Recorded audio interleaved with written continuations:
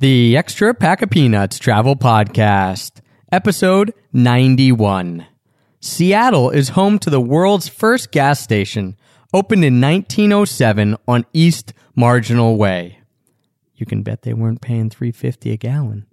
1, 2, 3. I'll show you Paris in the morning.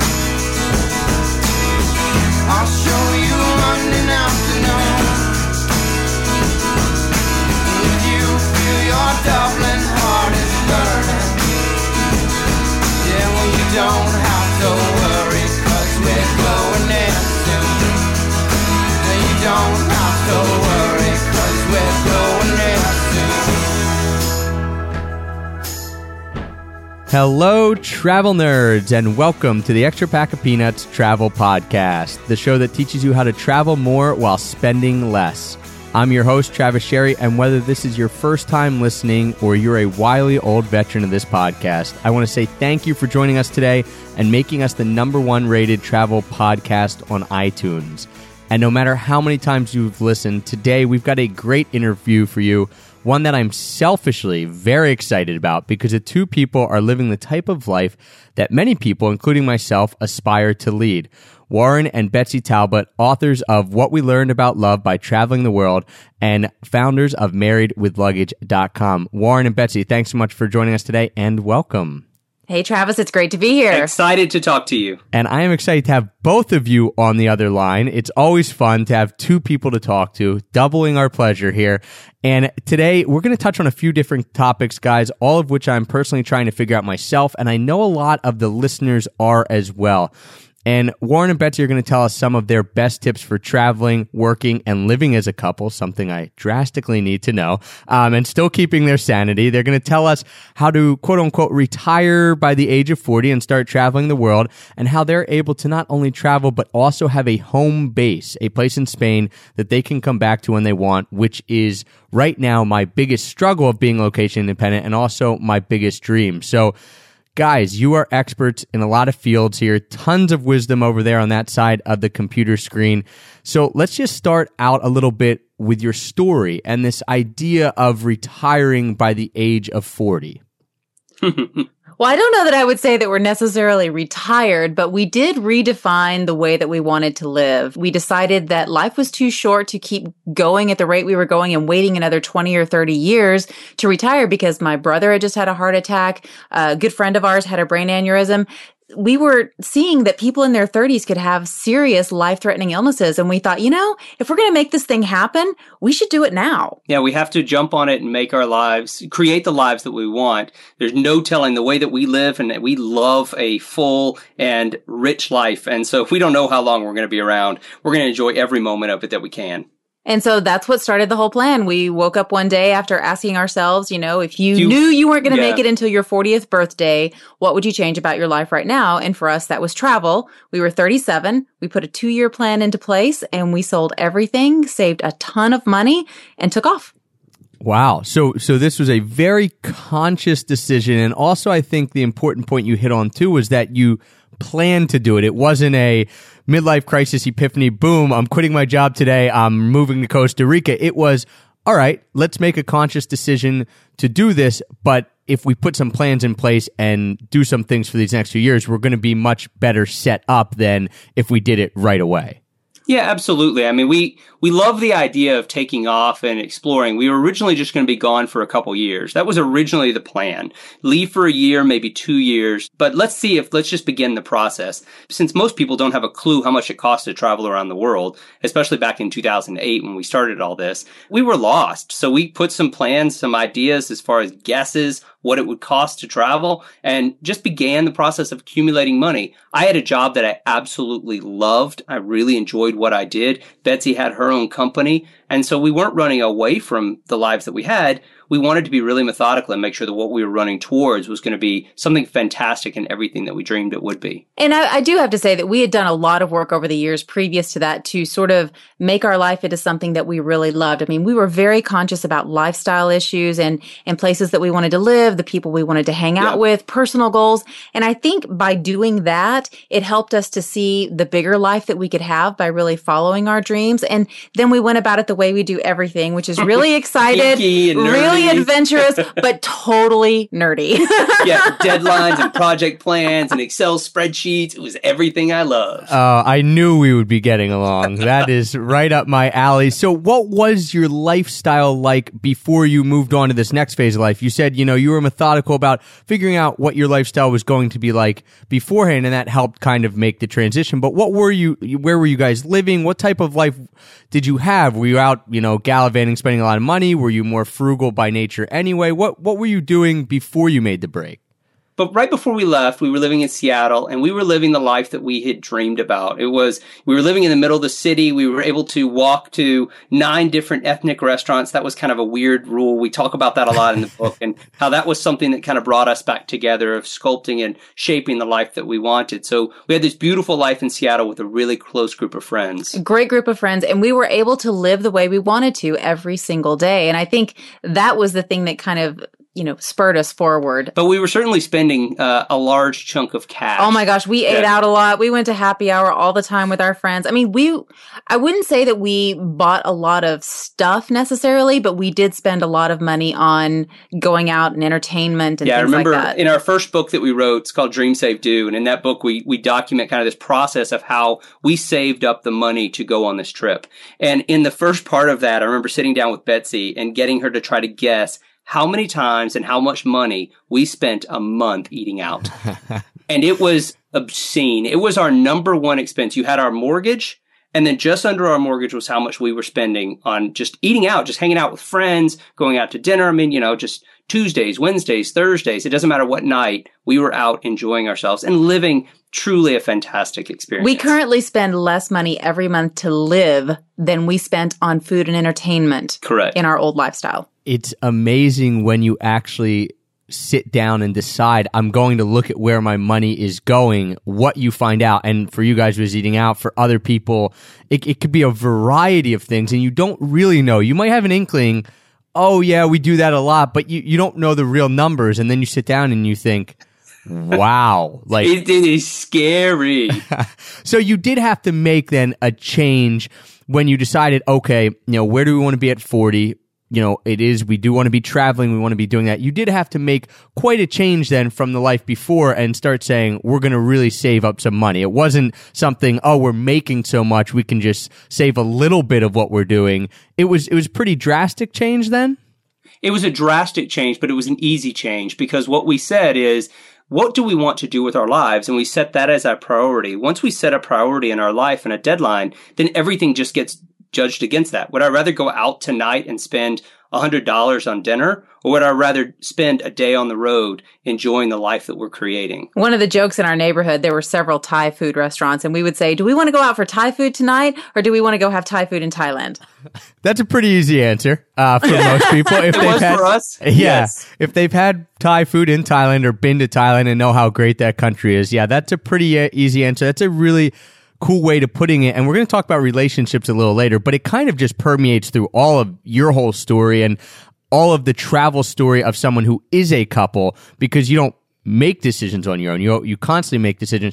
So when you guys made that decision, and I don't need anyone to throw anyone else under the bus here, but if it happens, that's great. Makes for a good podcast. But was it easier for one of you than another? Was it kind of like, hey, we're both on board and it just worked out well, or was there a bit of a struggle there in the beginning? Well, for the decision, I think we were both really in alignment. Now, there were aspects of the plan going all the way through that were harder for one of us than the other. So, Right. For instance, when it came down to getting rid of all of our stuff, in the beginning, we weren't going to get rid of our stuff. We were going to rent our place out. All that changed. I had a lot of trouble letting go with stuff. Warren did not. But I had a lot of trouble letting go of my career. It was a real challenge to give that up and to walk away from something that I thought identified who I was as a person. So I think it was good for us that we didn't freak out about the same things. We were able to talk each other off the ledge at the appropriate moments.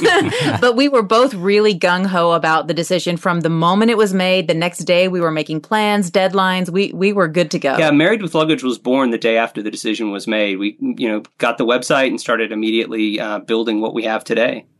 Wow. And so for you, you mentioned you were originally going to rent out your place. And I think that that's probably a decision that some people are at, if they're at this point as well, where they say, yeah, well, that's right. We're at the point where we've decided we want to travel more. We're going to give up our careers, whatever. Should we rent our place or should we get rid of our stuff? You know, and then again, selfishly, I'm at this kind of stage as well. Like, oh, what should we do? You know, should we make a clean break? Should we try to hold on to this? What was the key for you guys deciding, well, we're not going to rent out our place. We're going to actually sell stuff and be free of that and go on our way? Well, there were a couple of things. First, when we made this decision, it was September of 2008. And if you are a history aficionado, you will know that that is when Wall Street fell and the shit Lehman Brothers, fan. Lehman Brothers went under that summer. Yep. So we were, and the housing market went out, and we thought, okay, if we rent our house out, we're going to have to pay substantially more every month to make up for the mortgage. So we either bleed every month a little bit, or we bleed a whole lot at once and sell it. And this is an example of where we're different, right? Betsy worried about the loss. And for me, it was much more a function of, I thought I would just worry about it constantly and it would detract from the life that we were creating. I wanted this life where we jumped out and kind of went into the middle of nowhere and I had no worries. But if I was thinking about that and someone was to write an email and say that, you know, my boiler just went out, you know, I have to deal with this and I have water all over the house, I would be freaking out about that. And I know that about myself. So knowing that helped me to make the decision a little easier. So when you put the financial and the worry concerns together, you end up with a really easy decision for the two of us. That's so interesting that you say that, because a lot of people don't ever think of that. They think of the financial side, right? You know, you can put out all these formulas and have all these spreadsheets and figure out, oh, by month 14, we're going to be at the same amount as, you know, if we sell our house and this and that. But the mental stress and energy, you can't overlook that. And most people do, because I don't know, they haven't been in the situation. That certainly happened with me when I first went away and decided to rent our house. And luckily for the last couple of years, we've had very good renters in. But before that, it was constant. It was, you know, I get an email like the doorknob fell off. And I'm thinking, okay, I'm in Japan. What do you want me to do about it? I'll pay for a new doorknob, you know, take it out of the rent. Can you put a doorknob on? You know, it was just, but then I'd be stressed out because I think, well, what if they can, or what if they won't? Do I have to hire someone? It's insane, the things that happen that you never expect would happen. So I'm really glad you brought that point up, Warren, because so many people don't really think about that or think it's not going to be an issue. And they think, well, I can live these kind of two lives because I'll be over there and everything's going to be fine at home. A lot of times it probably won't. I think there's also a function of, you have to ask yourself, how much do you want this trip to change your life? If you absolutely know that no matter what, you want to come back, then having the house there, and, you know, that has to factor into it. But if you're leaving yourself open, and this is kind of what we did, we wanted to have just an uncharted territory in front of us, to allow ourselves the freedom to do whatever may come and to say yes to whatever that was. I mean, here we are. We've been traveling for over 4 years now.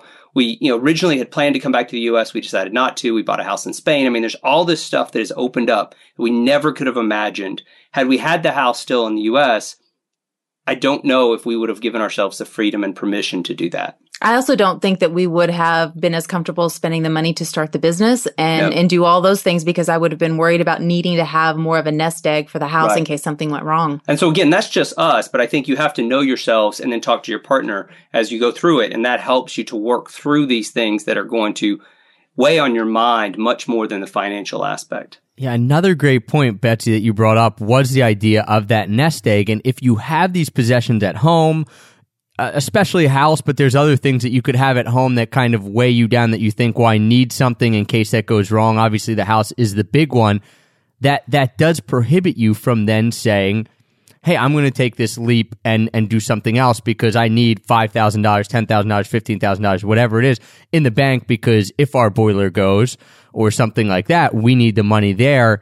And no one wants big things to happen, but, you know, it's inevitable if you have a home that eventually something will go wrong, right? No one has the perfect home. Even new condos, at some point, they'll go wrong. So that's a really good point. And back to your point too, Warren, I think a lot of people would say, yeah, we are going to come back to the United States, and so they might want to hold on to stuff. But have you found, talking with people who come to your site and other travelers and this and that most people who say, yeah, we're going to come home at some point, end up not coming home? Is that, could you even put a percentage of the people you've met that say, yeah, well, we're going to come home in a year or two, like you guys kind of said, and then whoops, no, we're not. We're going to stay out on the road. Well, I think some people do that. I do think a lot of people do go back, but they don't ever seem to go back in the way that they were before. So, we stay friends with these people on Facebook and, they move to a different place or they change careers. I mean, one guy went from being an accountant to a chef, and like your whole lifestyle changes when you do something like this. So I think that even if you do come back, your life, because of the experiences that you've had and because of letting yourself go, I think your life might be different anyway. And you may not want to be in that same house with that same furniture in that same neighborhood. What we've realized by traveling is that all of us have different desires, different ways we travel, different expenses, how much we're going to spend, different ways we want to live our life in the future and how we want to move forward. But accepting that and realizing that is kind of what we've seen across the plethora of people that we've met who have done long-term travel.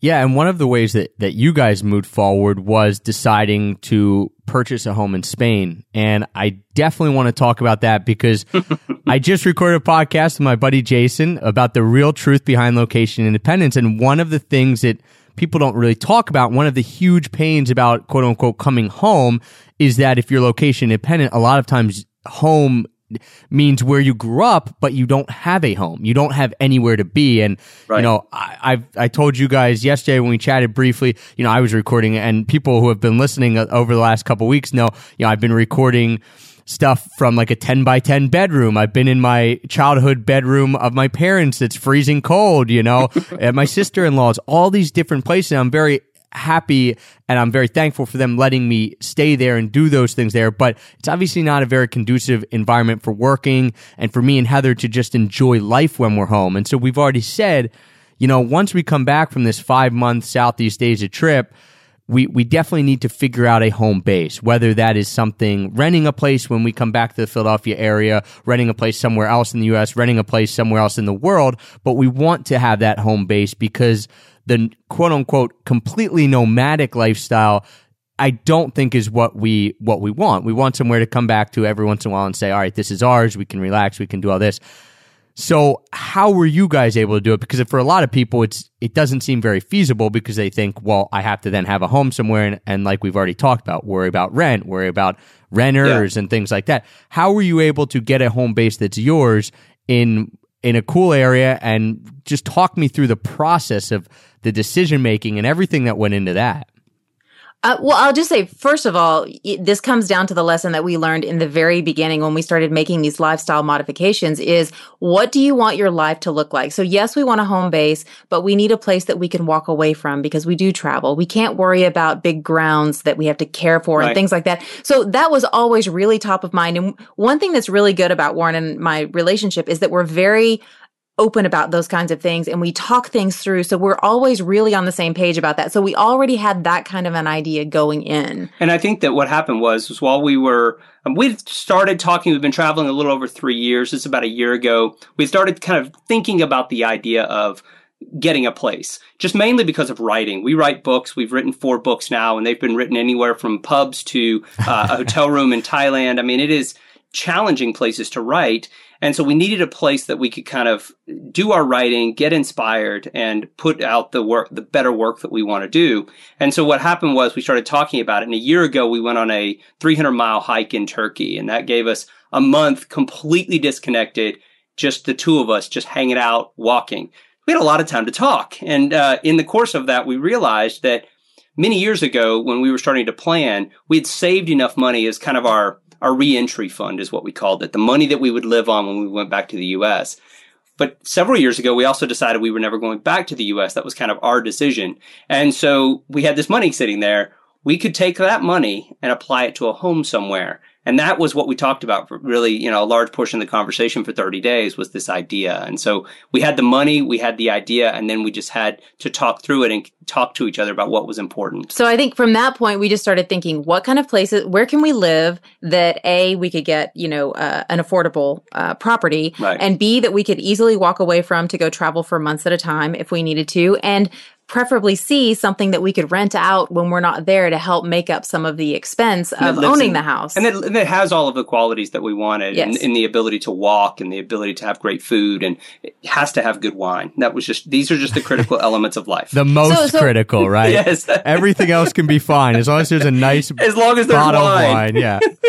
So we just started looking, really. It was just kind of a radar thing for us. Like, okay, this is what we've decided we wanted. We don't know if we're going to find this in 6 months or 6 years, but we're just going to start looking. And I think that's what all couples do, is they should have those conversations in advance and be able to say, now we're in agreement, we're in alignment as a couple of what we want, where our priorities are. When it happens, it'll happen. And a few months later, we found the right village, little whitewashed village in Spain, and that's where we are. I have to tell the funny story about how this happened. All right, fine.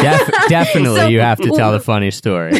We came to, right after the hike in Turkey, we came to do a house sit, which is one of the ways that we see the world. We can talk about more later if you want. But we came here to Spain, and the day before the homeowners were leaving, they had a little party, and they invited all of their friends and neighbors. Yep. We're out drinking mulled wine in the sunshine, celebrating Christmas under these blue skies, talking to some of the neighbors. I started talking to this very attractive redhead who happens to live in the area, and Betsy looked at me, and I think what Betsy really hoped was that I was flirting with I her. really did, because it would have been cheaper. Yeah. But it turns out she's the real estate agent, and I was just fascinated because I wanted to talk all about real estate in the area and Spain and what it's like to live here and how hard is it and everything. And I think Betsy just was hoping that all she had to deal with was an affair. So the thing is, this is how we always do at a party. We always split up and talk to other people because we're together all the time. So later that afternoon, after everyone had gone home and we were, getting ready for bed, he said, by the way, I made an appointment for us to go look at property on Friday. And so a few days later, we went and started looking at property. We fell in love with one, and we're currently recording from there now. So you had you ever been to this area of Spain before that Nope. house sit? Okay, so it was Well, yeah, we had arrived a week before. I mean, Okay. it was almost No, a it week. was- Come no, on. it was It was cut. almost a week. It was a few days. Yeah. We've been here a few days and that's it. I mean, literally, we bought a house less than a week after arriving in this area. Yes. Yes. okay. Well, that is an awesome story for sure. And you decided you're going to get a place, but you didn't know where. Did you have and it kind of happened serendipitously for you, like, oh, we like this region. But did you have ideas of places you might look? So for someone else out there who's like, all right, well, I don't have a ton of money to spend, and you don't have to divulge how much you did spend, or if you want to, you can. It's up to you. But if someone's saying, all right, I want a home base, but I need it to be fairly cheap, and I need, kind of all the qualities that you mentioned, able to maybe be rented out, good lifestyle, good wine, of course, things like that. Were there areas that you thought, okay, this is where we've been before, or our friends have been, that we might start looking? If someone else was to want to maybe look, where could they look? I think the most important things of all that, and, in our book, Married with Luggage, we talk about the idea of what saved our marriage. And what we did is we stepped back and made a list of things that we wanted that were most important to us. So before you think about regions, before we thought about anything, we made a list of what were the things that were important. And again, that list can't be underestimated because it is so critical to agree on that before you start putting pins in a map. Yeah, because even if you buy it and it's in this perfectly great location that you can rent out and all that, if it's an investment that you're not in love with, you're going to hate yourself for buying it. So I would say, make that list like Warren said, but also look for, look at Airbnb rentals in places that you might be interested in and see, who's renting, who's going, what the lifestyle looks like there, what people are doing. And I think that's an easy way to kind of pinpoint a place. And it does narrow it down with that list, right? So if I pick up places that have great wine, that are outside of the U.S., so you've got a few regions that are in your mind, and then they need to speak Spanish because that was another one of our priorities. Yeah, we don't know any other languages. And so, we wanted to learn it. We wanted to become fluent in it. And, we needed the ability. And so it's just a long list of things that Spain just happened to fit. There are other places in the world that I would love to live. Asia is a great place. I love Southeast Asia, but I can't get great wine on my budget. And so that rules that out, but I can go there. So all of these things kind of narrowed it down, like someplace like Argentina, Chile, or here. It just so happened we happened to stop in Spain, fall in love, and left our hearts here.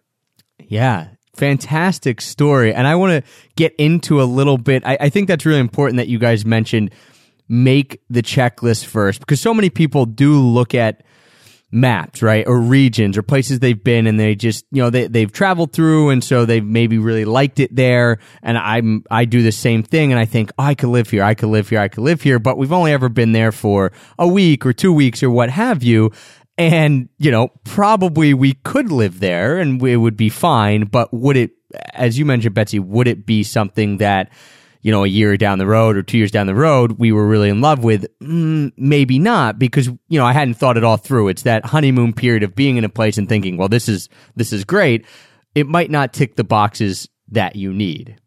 And it might be great in that season. So we arrived in December point. And it was absolutely gorgeous and the sun's shining and it's 70 degrees every day, and that was perfect. And then August, it's 105, 107, and so you have to be ready for that. And all those other things that you enjoy about where you're living, those things need to shine at that moment. What then with the process of actually buying the house? Because you might be the first people, and I'm trying to rack my brain here, that own a home in another, a lot of people rent or house sit or stay for extended periods of time, but I can't think of anyone else who's come on and actually bought a home in another country. What was that like? And for people who, I know this could be an hour-long podcast on its own, I'm sure, but what can people expect? I know each country's different, but even just talking specifically about Spain, and maybe we can pull out some generalities, it can't be easy, right? Unless Warren flirts with, the other real estate agent and she just does all the work. Well, the bank manager was a man, so I took care of that one. You guys had it covered. We did. We had everything we needed, I think that honestly, this process is far easier. We've bought and sold a lot of homes in the U.S., kind of just we've been nomadic for decades and moving around. Decades? You make it sound like we're really old. I was going to say, Warren, you guys aren't that old. I know that. Decades. Fine. Bought a house at 3 years old. Yeah. That's true. We'll go with 20 years.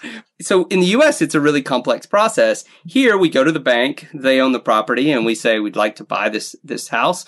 And they said, okay. And this is all in Spanish. So the hardest thing about this transaction is it's all done in Spanish. So the bank manager asked me how much I want to spend, and I tell him how much I want to spend, and he says, okay.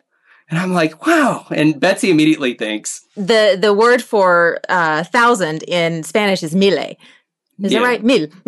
And he said that. And the minute he said that, I was like, is that the right word? Did we just offer way more money, like exponentially more money than I thought? Than we should have. And so it's a verbal contract, essentially. You tell him how much, and he says, okay. And he goes off and he checks with some people. And a couple days later, we got a call, and he said, okay, the house is yours. And then I think it was less than 3 weeks later that you sign the final contracts and you're done. And that's it. You transfer some cash to them. You put down a deposit. There's no real idea of an inspection here. You kind of look at the house and you can bring in people if you want, but there's no inspection process that exists. So you kind of have to know what you want. The house had been vacant. It's a 100-year-old house, but it had been vacant for 5 years. And so there was some work that we knew needed to be done. And so you estimate all that out, and that's what we got for the house. But then you have to get an ID number in Spain, and then you have to give them money. It was really the simplest thing that we've done since we've been in Spain. It was easier to buy the house than it was to get the electricity turned on at the house. Yes. I'm not kidding. Yeah, the house took 30 days to buy, and the electricity took 45 days to turn on. Yeah. Wow. So can you have a mortgage? Do you have a mortgage, or was the house that you bought just paid for, straight up, hey, here's the money, here's how much we told you, boom, now it's ours? Yeah, we don't have a mortgage. We paid for it. Yeah, okay.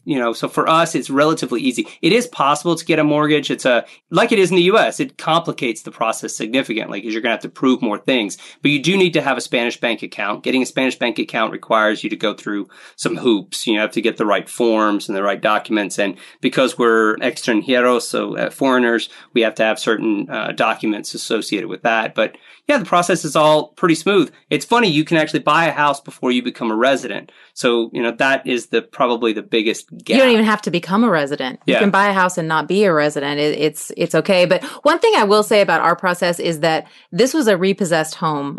I don't know what the word is in Spanish, but it's essentially a repossessed home. Someone defaulted. And so the bank owned it. And talking with other people who live here that are from other countries that have bought homes, I do think that this is the best way we could have bought a home. home Agreed. because we are just dealing with a bank. Many of these homes are old and they have, the owners are sons and daughters and nieces and nephews. And so you may have 15 owners of a house that you have to deal with if you're trying to buy it. Everyone will find different interesting things. It just so happens that our process was incredibly smooth. Yeah, that's excellent. And then for you all did it by speaking the language, on your own. You didn't bring in translators. You didn't bring in anyone to help you out. We brought in someone to help us with the paperwork elements and to coordinate with, because, well, for two things. One, we actually left the country while the house was closing. So because we can only stay in Europe for 90 days at a time right now, we left and went to Morocco, and we had someone that helped us go through and kind of do what we would call the closing in America, right? Take all the forms to the government. And here there are a lot of forms that you have to take to a variety of different places. So she took and filed all the right forms and did all that. And we did all the initial contract negotiations and everything. And then she took it from there. Wow. And have you heard from others who may have bought homes in different countries? Are there specific countries, like with you, with Spain, it worked pretty well? And I love that you said, Betsy, too, kind of the differentiation between, repossessed and it's owned by the bank versus, having to deal with the family or a quote unquote regular sale or something like that. Have you heard from others about countries that are very, very hard to buy homes in versus countries that are easier? Do you have any kind of insight into that, or do you kind of just know the Spain market, really? We've looked into a variety of places. We've got friends that have bought in a variety of countries, primarily in Europe, although we do know people that have bought and sold in a few countries down in South America. And so I think it all is individual. You can hear nightmare stories in every single country. Well, it's the same in the United States, Exactly, really. yeah. I mean, I think it all comes down to making sure that, again, you fall in love with this. That's why the checklist is so important, because you will go through a trial no matter where you are, because you're in a foreign country. I mean, I can't tell you how frustrating it was to have the 45 days for the electricity, because we had work that needed to be done on the house so we could move in, and a contractor can't work without electricity.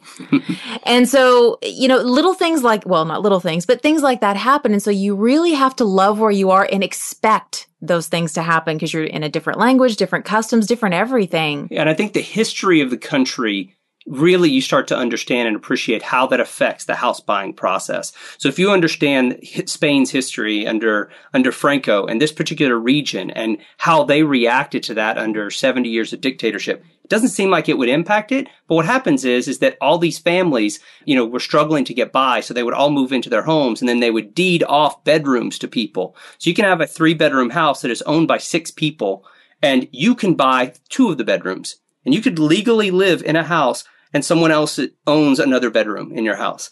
And they may live there, they may not. They may have to get in the bedroom through a ladder, as we know of one house in the neighborhood. That's the world that you live in. So what happens is all these weird historical elements, cultural elements, tradition, all of them play into the place that you're going to buy and how it's going to impact your process. I think that it comes down to the fact that in the U.S., most people don't live in houses that are hundreds of years old. Yeah. Because our country's just not that old. So you come to a place like this where there have been generations of families that have lived in the same house, and you realize how you could have 15 heirs, who are currently, that you have to negotiate with to buy this house, And it's just something that we don't normally run across in the United States. Yeah, when we were getting our electricity turned on, one of the reasons it took so long is because the electricity contract was still in basically the guy who owned the home in 1930 some odd. They wanted him to come in order to sign a piece of paper to say that he no longer lived there. Well, he died in like 1962 or something.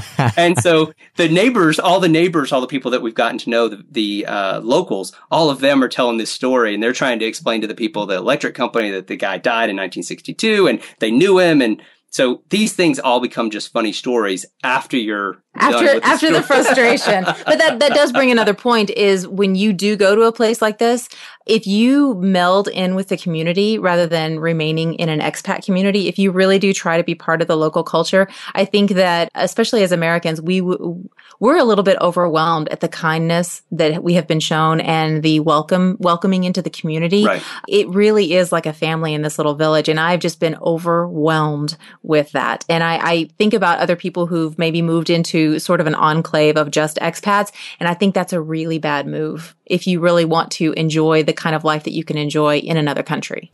Yeah, I wanted to ask you about that. The idea that you're in this small town, village, removed from expat communities. Are you guys the only expats there? No, there is an there's- expat community. there's It's Spain, of course. Yeah, and so we're in southern Spain, so there are some Okay. Brits around. But in the village itself, we have a village of about 500 people.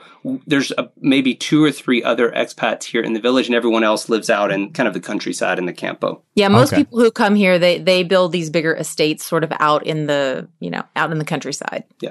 You've talked about a few of the travails of getting the home. The electricity is the big one. I don't know if there's any other ones. If you want to speak to just maybe some things that people would probably have to be cognizant of. I like your overall general theme though of just be aware that things are not going to operate the way you expect. And that happens in the US as well. You go to buy a home, all of a sudden things don't operate. But, in a foreign country, I think a lot of times we sit there and think, oh, well, it's because I'm in Spain and this is taking so long or this is happening.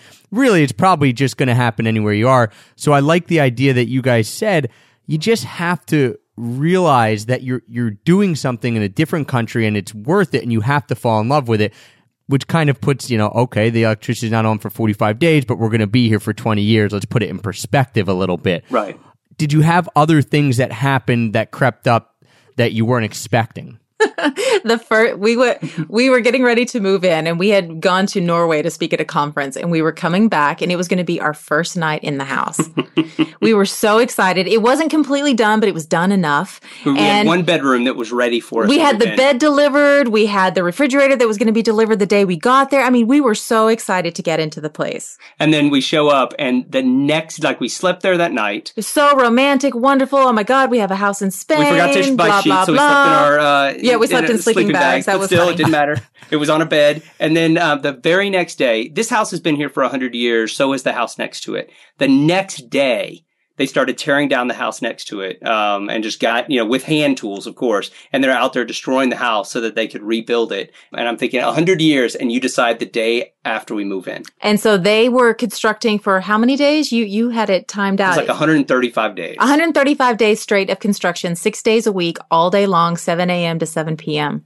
And Welcome to the neighborhood. Exactly. But that could happen anywhere. But I would say what's specific to Spain is probably you have to get used to the different attitude. They have full siesta here. So from 2 to 5 every day, or from 1:45 to 5:15, or from, 1:42 to whatever. It just, they go off and they close the shops and everything closes down and it's really quiet. And so if you need to buy anything, if you need to do anything, if you need a nail, you're going to have to do it and remember that. And the first few months we kept forgetting, and we would walk out at 2:15 and everything would be closed. Well, and Sundays, everything's closed. Everything's closed on Sundays. And so you get used to it, but your lifestyle starts to change and accordingly in order to embrace the culture that you're living in.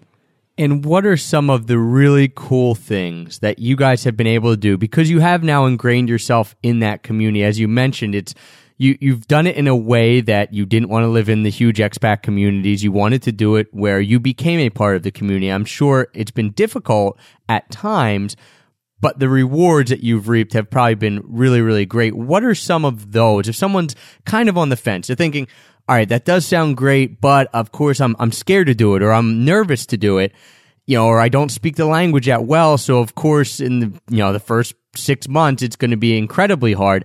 What are some of the rewards that you've gotten from just being a part of that community that other people wouldn't have gotten if they didn't choose to do it like you did it? So one easy example is yesterday I was at the store. It's a tiny little tienda. And as I was in there buying, a bottle of wine, the lady who works there, we talk, when I go in there, my Spanish is improving slowly. But when she was in there, she was pleading with me. She said, I'm so glad you're back, because we were away for a while. I'm so glad you're back. Would you mind spending time with my son? He's trying to learn English. He needs it for school. He needs to improve. And she was almost in tears, begging me to help her son with English. And of course I'm going to help him with English, So we have after this call, I'm literally going to meet with him for a couple hours, and we're going to meet every week, and I'm going to help him with his English, and then he'll help me with my Spanish. And so that is one of the very small things. And I feel like I get so much more out of it than I'm able to give back. Well, and everyone in the community has really rallied behind us. I remember right after we got here, we were having all the trouble with the electricity, and our neighbor down the street, his name is Jacinto, and his son is also named Jacinto, but he spoke a little bit of English as well. Right. And he said, I will send Jacinto with you to go work this all out. He'll go with you. And this boy, he doesn't know us. And he spent almost a day with you, driving around, going to the place, the welcoming that we've gotten just because we come here, we try to be part of the community, we try to speak, we go to the fiestas, we interact with the people here, and it's just made such a difference. I mean, I really feel a part of this community, and we just came back from 2 months away in Portugal. We went to the market on Wednesday to see everyone, and it was like a big welcome home. And I mean, it was just amazing to have people come up and ask about us. Yeah, you just spend your time, and so you're getting the chance. It's that one thing that when you travel full time, if there's one thing that you will miss, and everybody who's traveled full time, you may know this as well, you miss that sense of community, that belonging, those friends that you see on a regular basis and be able to hang out with, and just a sense of trust and someone you can lean on. And I find that that's something that's happening here, but it's happening in another language, in another culture. So we're learning all these things, and we're being given the time to do it. And I love that.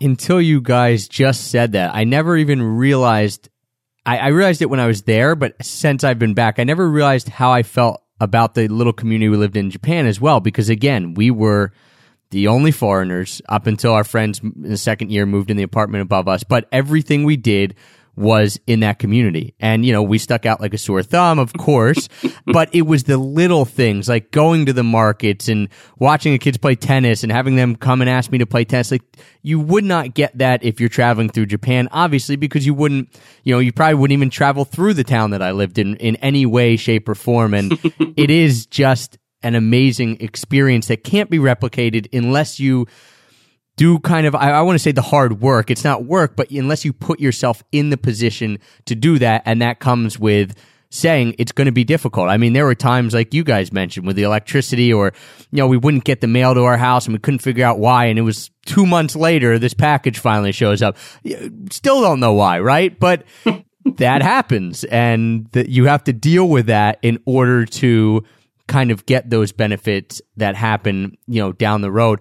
What is your travel schedule like now? Because you have this home base, but you're still, that doesn't mean you're bunked down there and hunkered in like, we're never leaving. You still go out a ton, right? You guys are always traveling. We've actually been away more than we've been here since we bought the house. But now we're here for a while. We have decided that we are going to get residency in Spain. And so that is talk to us in a few months as to things that have gone good or bad, but we're in the process of applying for that. We will have you back on the show to do one about how to get residency in a foreign country. This is great. Love it. Yeah, so that's going to take several months to go through. I'm quite sure about that.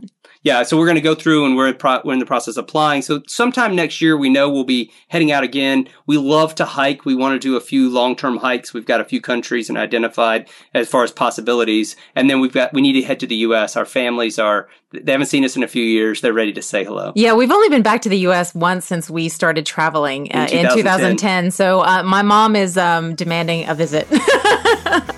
Hey guys, because we had such a great time with Warren and Betsy, and because we've had so much good information from them, we are going to cut this interview into 2 parts. And part 2 is going to be all about relationships and how they handle their relationship on the road and while traveling. Tons of great information for you in part 2. So if you're listening to this live on the day that it first came out, make sure to join us tomorrow for part 2. And if you're listening in the future, that's perfect, because you can roll right into part 2 with Warren and Betsy. It's all about relationships. If you want to learn more about them, if you want to check out their website, I urge you, head on over to marriedwithluggage.com. And thank you everyone for tuning in today, for supporting us, for making us the #1 rated travel podcast on iTunes. And until tomorrow, happy, free travels.